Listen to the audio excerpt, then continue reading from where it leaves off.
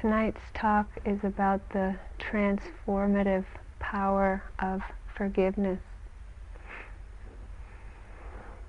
I have a favorite quote that I'd like to share with you by Sri Nisargadatta. He said that love tells me I'm everything. Wisdom tells me I'm nothing. And between these two, my life flows. Love tells me I'm everything. Wisdom tells me I'm nothing. Between these two, my life flows. I had a teacher named Deepama who died last year, who for me lived out this teaching. She developed this quality of loving kindness very deeply. So being with her was like being showered blessing of love, this feeling of being unconditionally loved. Also being with her was like being showered in this space of emptiness. One could feel that she had developed this wisdom. There was no one behind what she did. There was no separate I there. Just before she died last year, I had a dream, and she was teaching me in the dream. I was having a dream about a person that I was having I've had a difficult time with in my life. And she told me in the dream that I had to bow down to this person. And she told me to put my forehead down at this person's feet. And as I put my forehead to his feet, I was to send loving kindness to him. It was a very intense dream because her presence felt so powerful in the dream. And when I woke up, when I realized what she was asking me to do, it was really difficult, to say the least.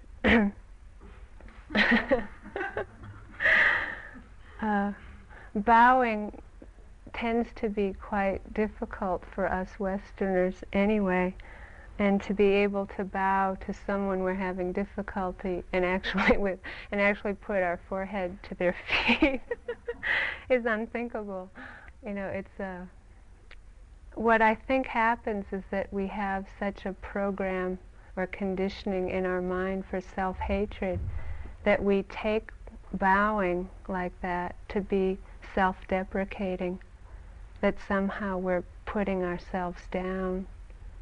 It's an act of self-hatred to bow.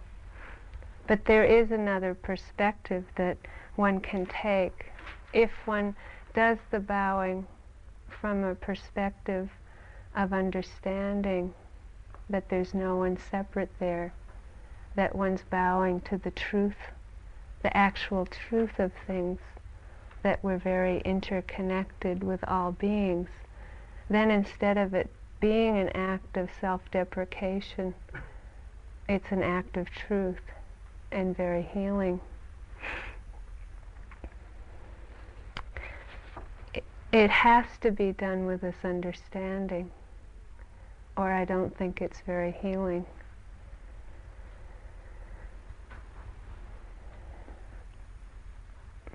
If one can actually put one's head on the floor to any being, there's a feeling of utter humility. And again, if it's done with an ability to see clearly that we are all interconnected, we are acting from this place that love tells me I'm everything.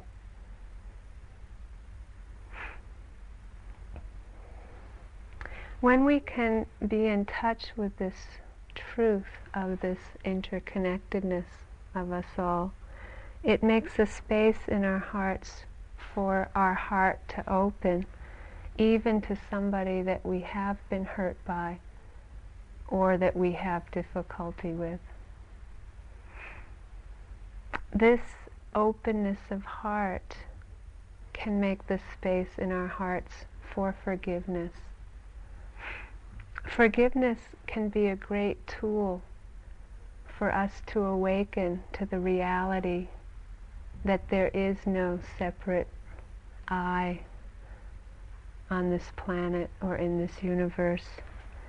So it can be very transformative because it has this capacity to awaken us to this oneness.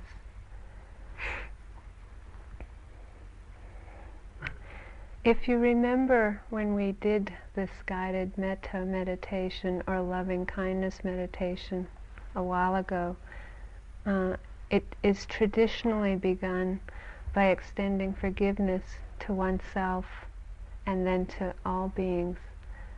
So I'd like you to just close your eyes, and I wanted to do that with you right now.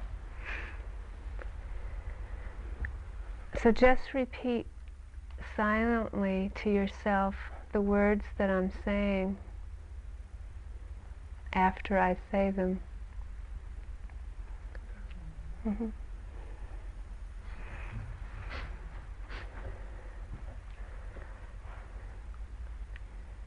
If I have harmed anyone or any being, knowingly or unknowingly, I ask their forgiveness. Se ho offeso qualcuno, qualsiasi essere, io chiedo il loro perdono.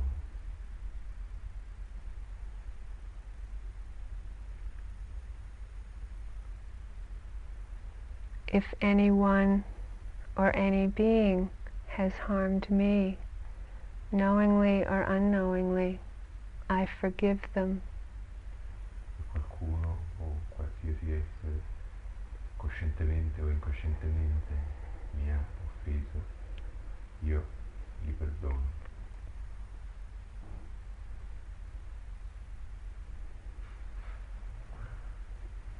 We begin with ourselves and then extend to all beings.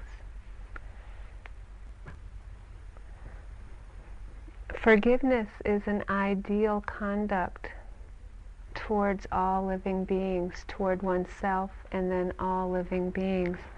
And to remember that it's ideal. So what happens if we can't forgive ourselves or another human being or any being? A very important aspect of forgiveness is if you don't feel this forgiveness, it's important to learn to be okay with that. It's important to know that it's okay not to be able to forgive. If at the beginning of a loving kindness meditation you try to do this forgiveness practice and you can't feel it, it's fine, just skip it. Or if you feel some hurt that comes up, do metta, just skip to sending metta to oneself. Or just do vipassana at that point.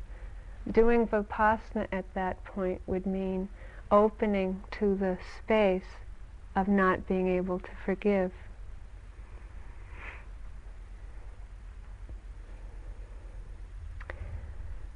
The actual moment of being able to forgive is it is the illuminating, transformative moment. And most of the time, we want to put the cart before the horse. The reason why we do this, we want to be forgiving all the time. We want to be able to be perfectly forgiving. The reason we do this is because we have a fixed model in our mind for how forgiveness should happen. We think that we should always be forgiving, or that we have to be forgiving, or we want to be perfectly finished with any pain that we've had. So I'd like to suggest that forgiveness is most of the time a process, and depending on the degree to which we've been hurt or how close we've been to someone. If we try to forgive ourselves or someone else before we feel the difficult emotions such as sadness or anger, rejection or abandonment or whatever, we're in that moment, we're wanting to be immediately and forever forgiving. But what's really happening in that moment is that we don't want to feel the difficult emotions that are coming up. We want to be over with it. That makes it even harder for this process to unfold. These mostly unconscious models for forgiveness that we have is what makes it difficult for us to heal wounds, because we're not aware that forgiveness is most of the time a process. In the moment that you've ever felt forgiveness, if you remember it, I would imagine you would remember this moment of opening, and this is the moment of healing. It's when the heart opens again.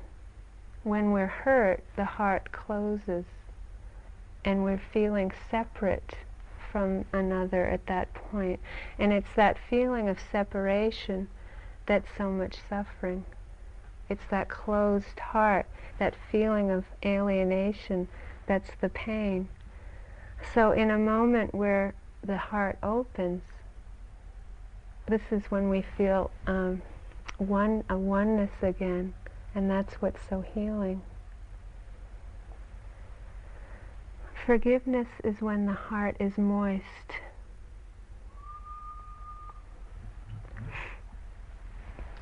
So how does this forgiveness process occur? Like I said, this is the most important part.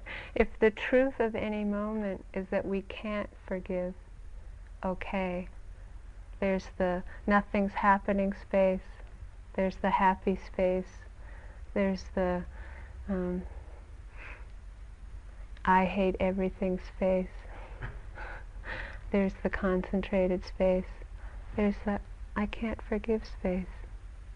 It's doing vipassana with it, opening to that landscape of the mind, letting it come and go.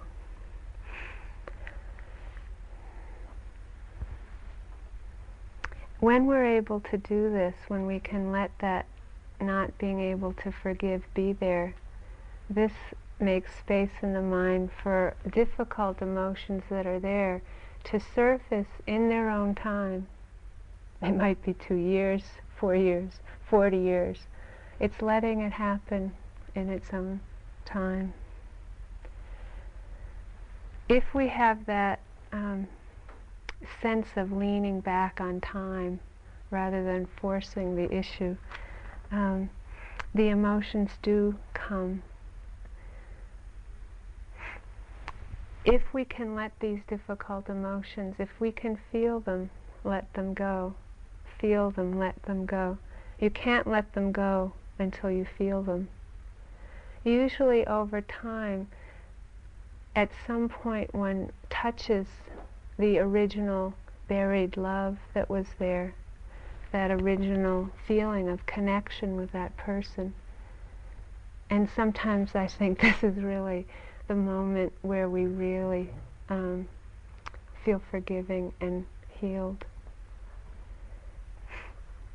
If that happens, that we connect with that care and what I would call love again, sometimes an enormous amount of grief or a sense of loss will come up, because it's however long it's been since you felt that feeling with this person, there's this sense of loss of this oneness.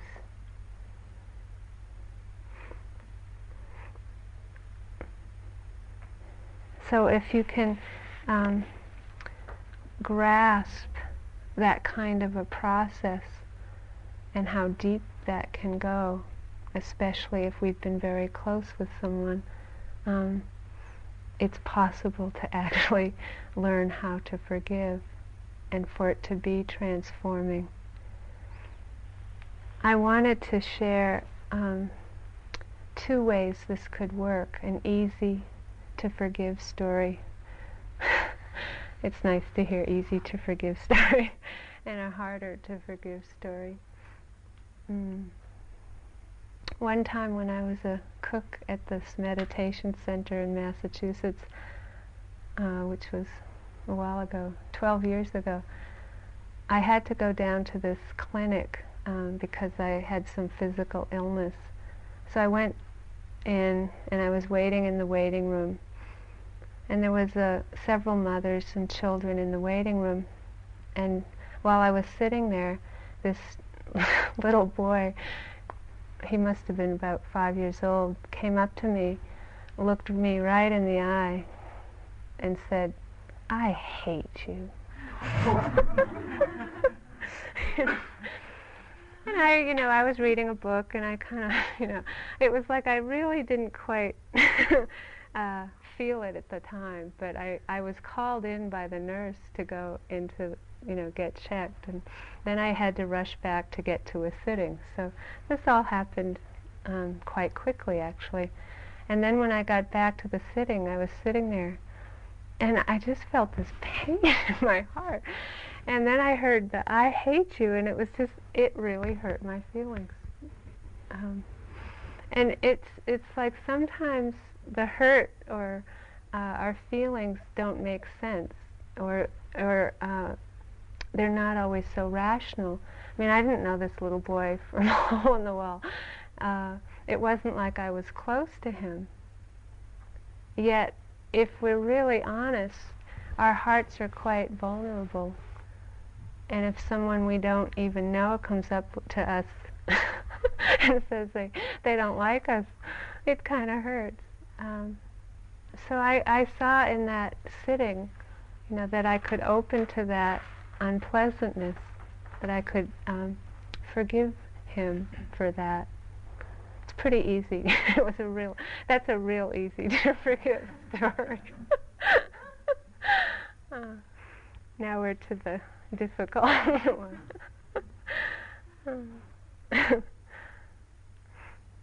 About 7 years ago, I remembered being very abused by a man that I loved a lot when I was a very young child. Sexually abused. And I've been watching this process of forgiveness with this man over the past 7 years, and it feels like this is where I've learned the most about forgiveness. It's been my greatest teaching about forgiveness. I felt the most amazingly difficult emotions of mostly not fear and anger, but terror and rage, come up over and over and over and over and over and over. And actually, the first moment of forgiveness was 7 years ago. And when it happened, it was like an epiphany, it was like this huge thorn was pulled out of my heart. It was very powerful. And then when I felt that feeling, I thought, oh good. I thought, forgiveness feels so good, I'm done. My heart opened, great. And it did. I really thought in that moment I was done. But lo and behold, what was really happening was that I was thinking, thank God I don't have to feel any of those difficult feelings anymore. I'm so glad this is over with. But I wasn't aware of that at the time. So when the next layer of terror and rage appeared, I thought something was really wrong. and I thought I had failed, and that I was no good, and that I hadn't. I really invalidated that moment of forgiveness. I thought that it wasn't really true.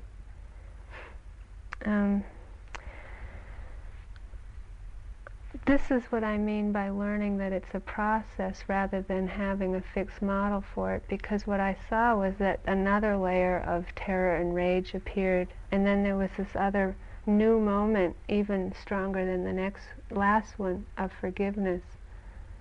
And even that one I thought, I guess I'm over with this now. The second time, I was a little careful, but I thought, well, I think it's done with now. And then there was another layer that surfaced. As I went through those layers, I found that I would get in touch with this love that, he was like this person in my life that was the only one that ever cared for me. And it was such a beautiful feeling, wonderful feeling, to feel that again. It had been so buried and lost for me, and very important part of my life that I uncovered.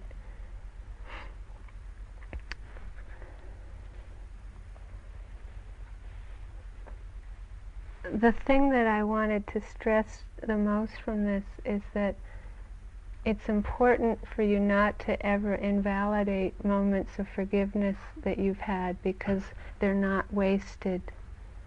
It actually is a process, and for some of us, with some things, it's very easy and it's quick. It might be that it takes 3 of those moments, and it is done with. I'm done with that little boy, that's over with. And there's been many moments in my life where it's been fairly rapid, with very deep, difficult emotions, and with people you've loved a lot or have been hurt by. It's usually a process, and it can bring us very, very deep.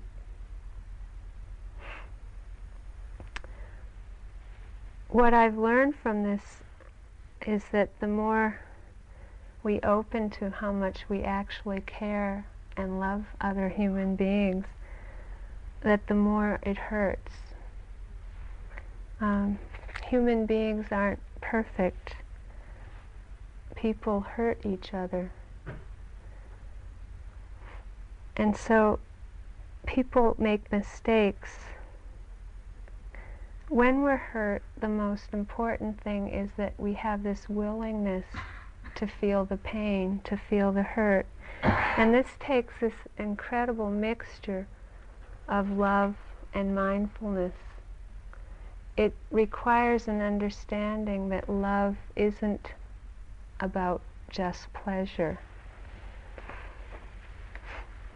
When I was doing 5 weeks of metta in May and early June, many moments the question came in my mind, well, what is love?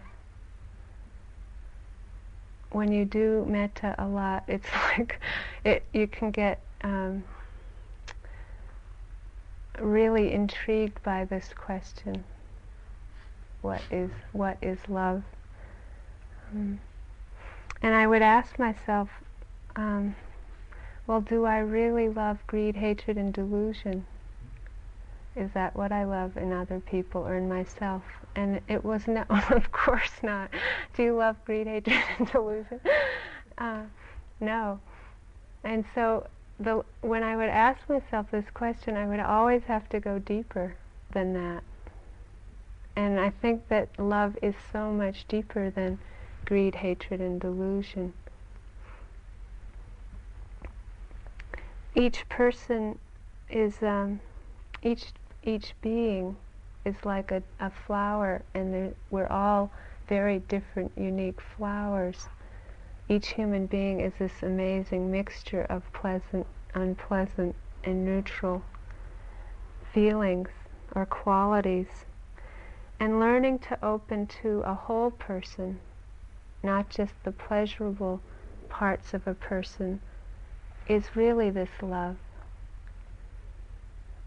Opening to all these parts and going deeper. So love is deeper than the pleasure that we can yield from this person, because this is just attachment to pleasure. Unfortunately, nobody is perfectly pleasurable all the time. It's a good idea. I wish it was true.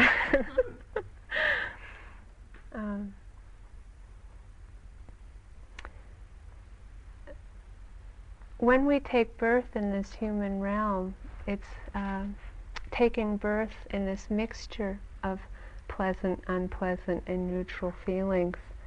And there are very deep roots in all human beings' minds of greed, hatred, and delusion. So underneath the surface of all human beings is a lot of suffering. It's that holding on to pleasure and pushing away of the unpleasant.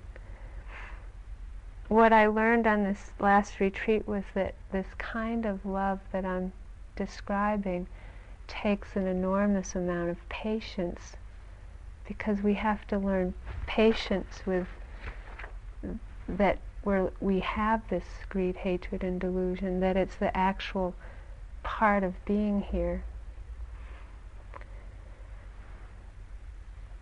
After doing my benefactor for 1 month, I stayed with just doing this person for a month. I moved on to other categories, and you go to all beings, and then you go to all personalities and all living beings. It's all females, all males, all enlightened beings, all unenlightened beings. Then you get to all celestial beings. And all celestial beings is kind of fun because it's very pleasurable. And then I got to all human beings. And I was sort of on a roll. You know, I was really kind of going well because I had just done celestial beings. I was really happy. I started doing human beings, and it was like it was like I had hit cement. This aversion came up. I was so surprised. You know, just aversion for what we have to face as human beings, this greed, hatred, and delusion. And I saw that there was so much fear of the unpleasantness that can occur in human relationship because we're not perfect, because it's not just pleasurable. And it took me several days. Actually, I had to stay with this category for several days just to be with that amount of aversion that was coming up.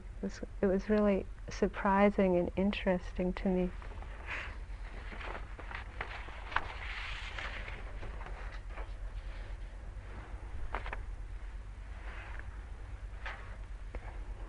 The Buddhas taught in the First Noble Truth that all life is suffering, and that there's this greed, hatred, and delusion in people's minds.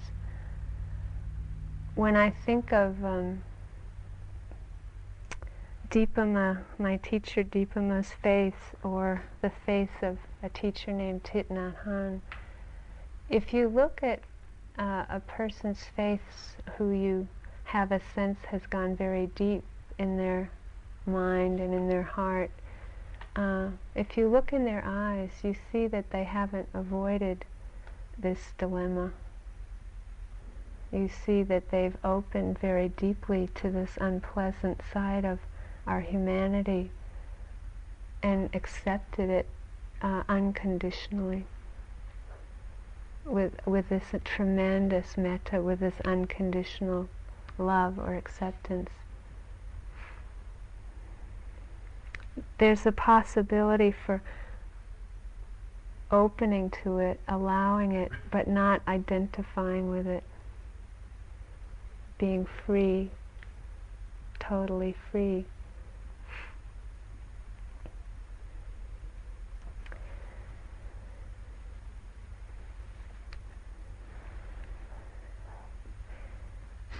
Acceptance of this First Noble Truth and forgiveness go together. Forgiveness is a process, and it's a much quicker process and a much easier process if another person who has hurt us acknowledges the behavior that caused us pain. I wanted to just speak a bit about communication in terms of helping speed up the process of forgiveness. If the intention in our communication process is to understand rather than to judge or blame or condemn the other person, a healing can occur.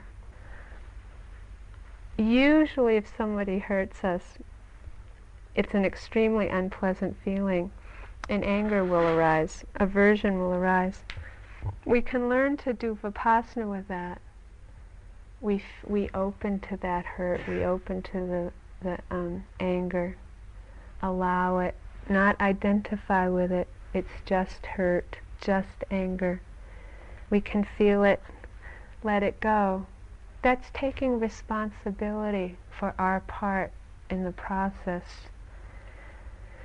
It's if we can take responsibility for feeling it and letting it go, or at least feeling it. Usually we can go to the person, communicate without attacking the person. If we haven't felt the anger, we'll attack the person. Take longer. It is possible. It doesn't require the other person. It's just slower.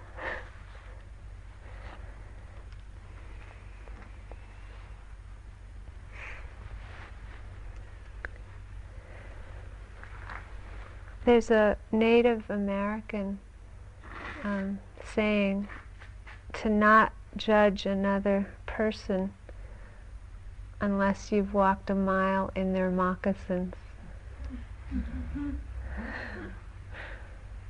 Not to judge another person unless you've walked a mile in their shoes. What is meant by that? If any time we've been hurt in our life, if it's possible for us to understand the conditions that has made it possible for that person to do or say what they have done, if we understand the conditions that motivated that behavior, then we can usually understand that we would be capable of the very same thing. And we're able to forgive much easier at that point. It requires understanding the heart of another being. And this takes usually an enormous amount of effort on our part to really try to understand another person, rather than, it's much easier to judge, it's much easier to blame, it's much easier to condemn.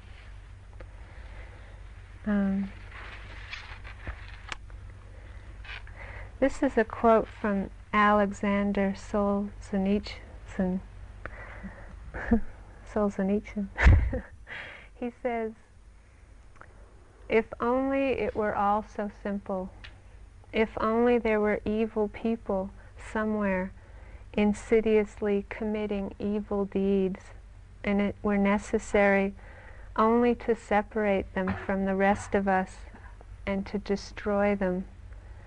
But the line dividing good and evil cuts through the heart of every human being, and who is willing to destroy a piece of their own heart?"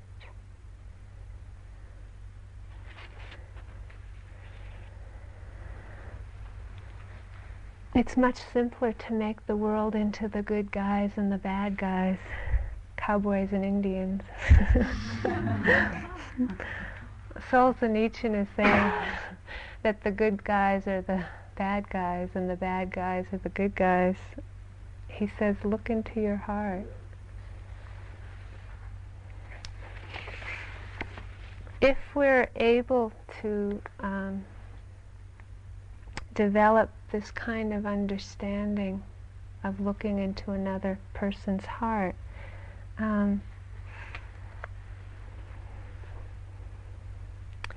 the forgiveness process happens much quicker.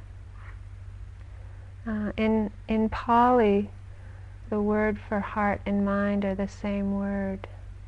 In this tradition, the heart center, which is here, is considered to be the seat of the mind. The heart and the mind aren't separate in this tradition.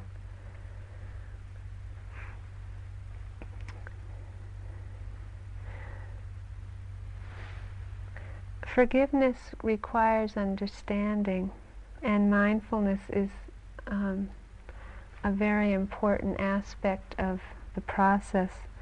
If forgiveness has no understanding, that's when it's dry and brittle. It has no heart. When forgiveness is dry, it's when we think I should forgive or I have to forgive. Moist or wet forgiveness includes non-identification. Moist is non-judgmental. It's when love and mindfulness come together.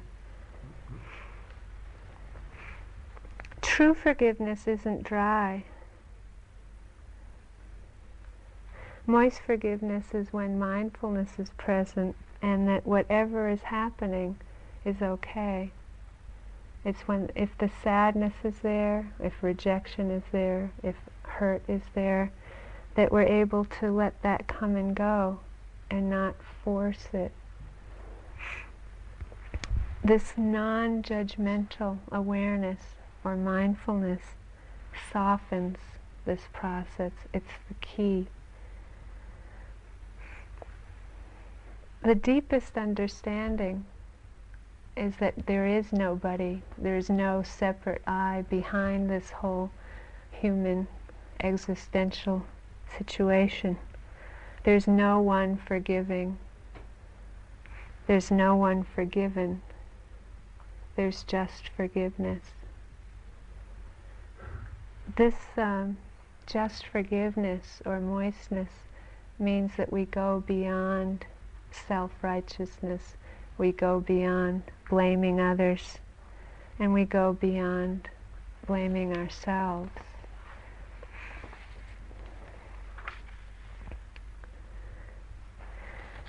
Which brings me to forgiving ourselves. It's being able to treat ourselves like we would treat another.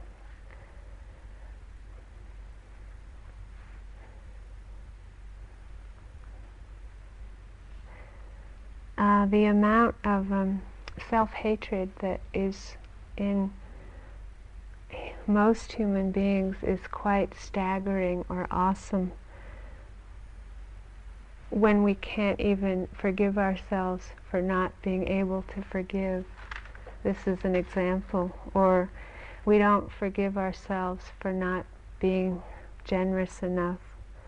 Or we can't forgive ourselves for we think we're not good enough, or we're not smart enough, or we're not concentrated enough, or we get sick.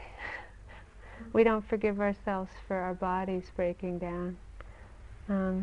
We're not forgiving of ourselves if we're not quite mindful enough. We're real good at self-hatred.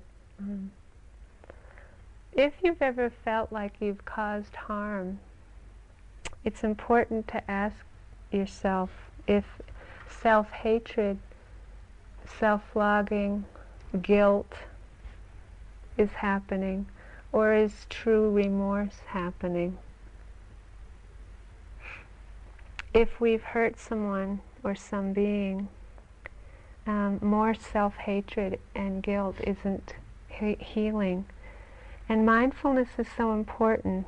When we're aware of any behavior that we've acted out causes pain in this world, true remorse means that we've opened to it.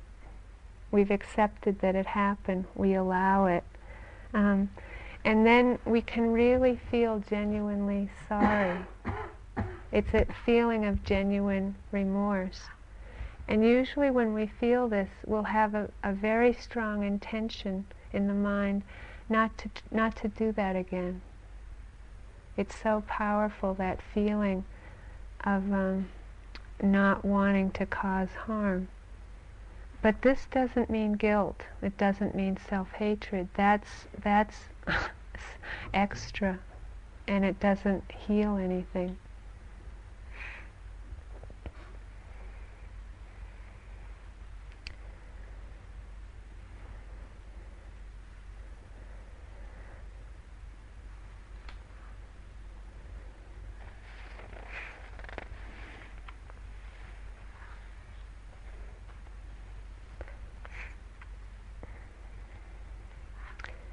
I remember when I was young, my mother went through a long process of dying.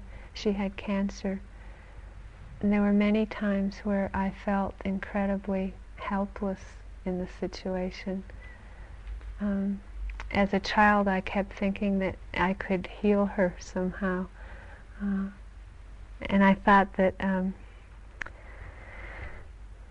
it was my fault for not healing her, that it was my fault that she died. And it took me a long time to forgive myself for that I couldn't save her or heal her. But do you see the difference between, guilt or self-hatred and any kind of true remorse in the mind? There were many times where I felt that I didn't care about her enough or help her enough. And there were many times of seeing that there was genuine remorse in the mind for that. There was a certain point where I could look back and say, I really did the best I could in the situation. But it was an unweaving or an unraveling process until I got to the point where I could see that, yeah, I really did the best I could in that situation, and forgive myself for anything that I couldn't do in that situation.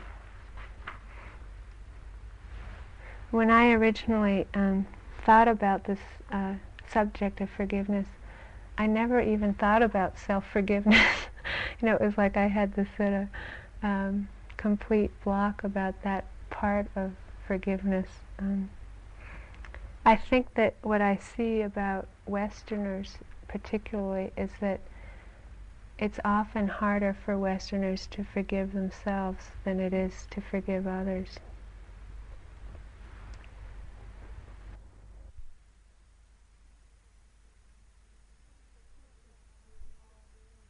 Relationship to all beings in this universe.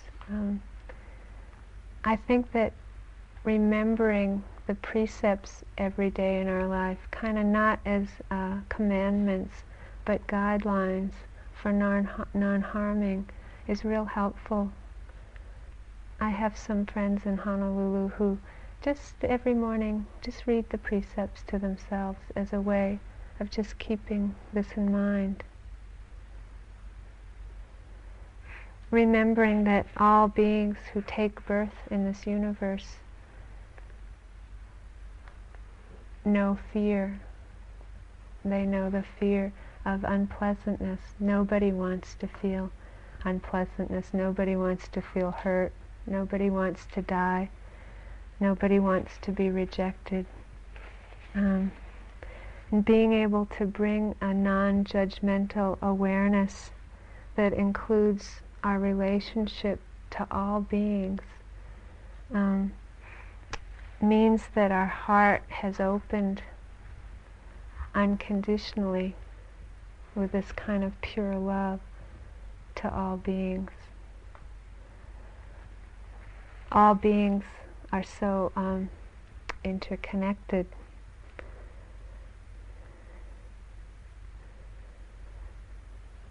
I'm not sure how many of you have, I'm sure most of you have heard of the huge oil spill that happened in Alaska recently, the great Exxon accident last year.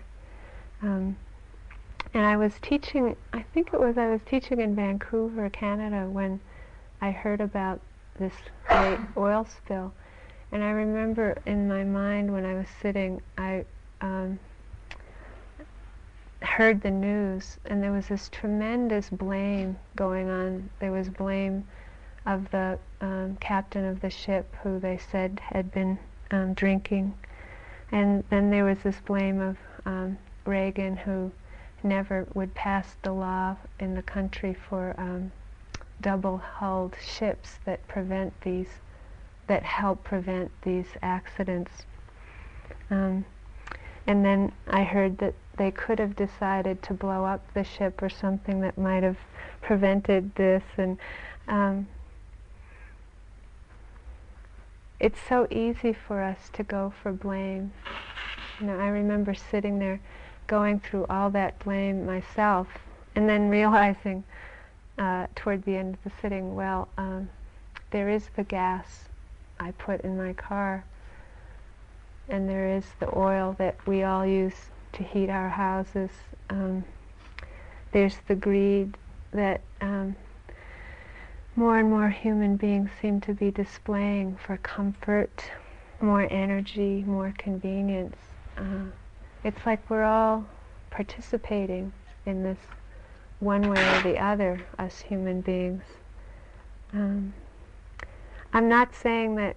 I think it's very important to hold people accountable for their mistakes, and to really have an intention to understand what happens that may cause harm and want to make a change, to find out what has happened. Yet I think that the tendency in us is to always blame rather than see the interconnectedness that we all participate in on this planet, to judge rather than see our part in it. And that's why I think that we need so much forgiveness, for us as human beings, for all beings in the planet, our own lack of awareness.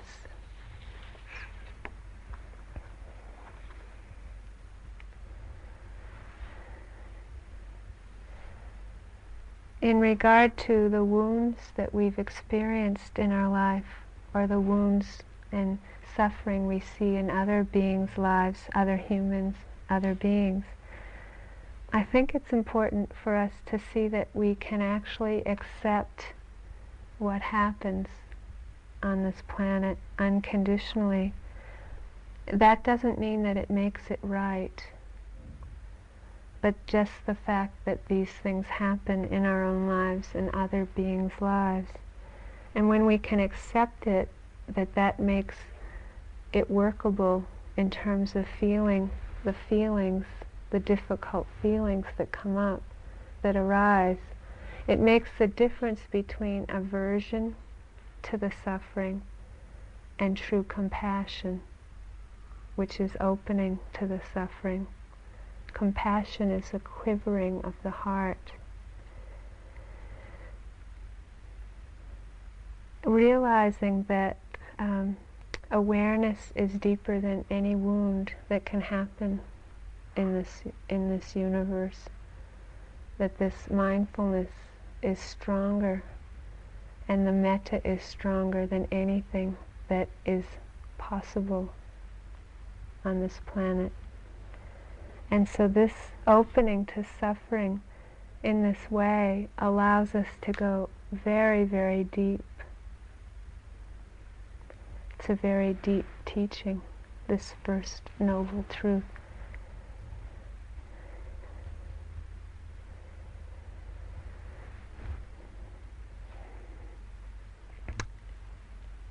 The Dalai Lama teaches that our enemies teach us tolerance and patience.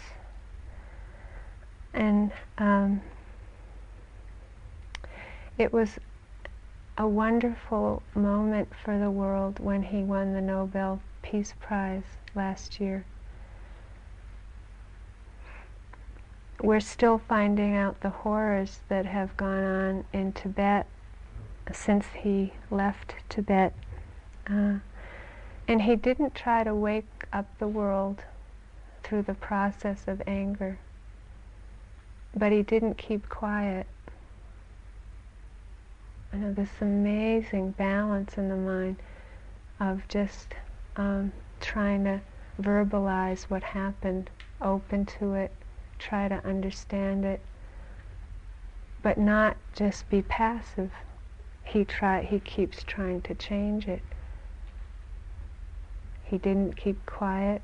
He didn't attack.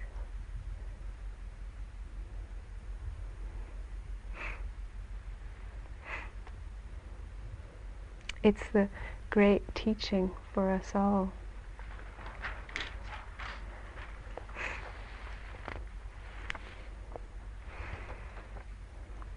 This kind of ability to express love tells me I'm everything. Wisdom tells me I'm nothing.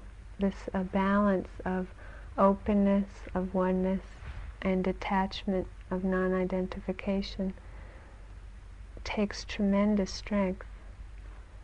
Forgiveness takes tremendous strength. Often people have this idea that forgiveness is for the weak.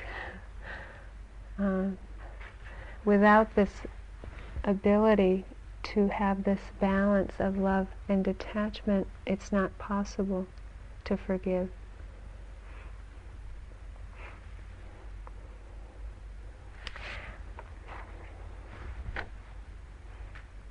I'd like to end this talk about forgiveness with a prayer. It's called the Prayer of the Bodhisattva.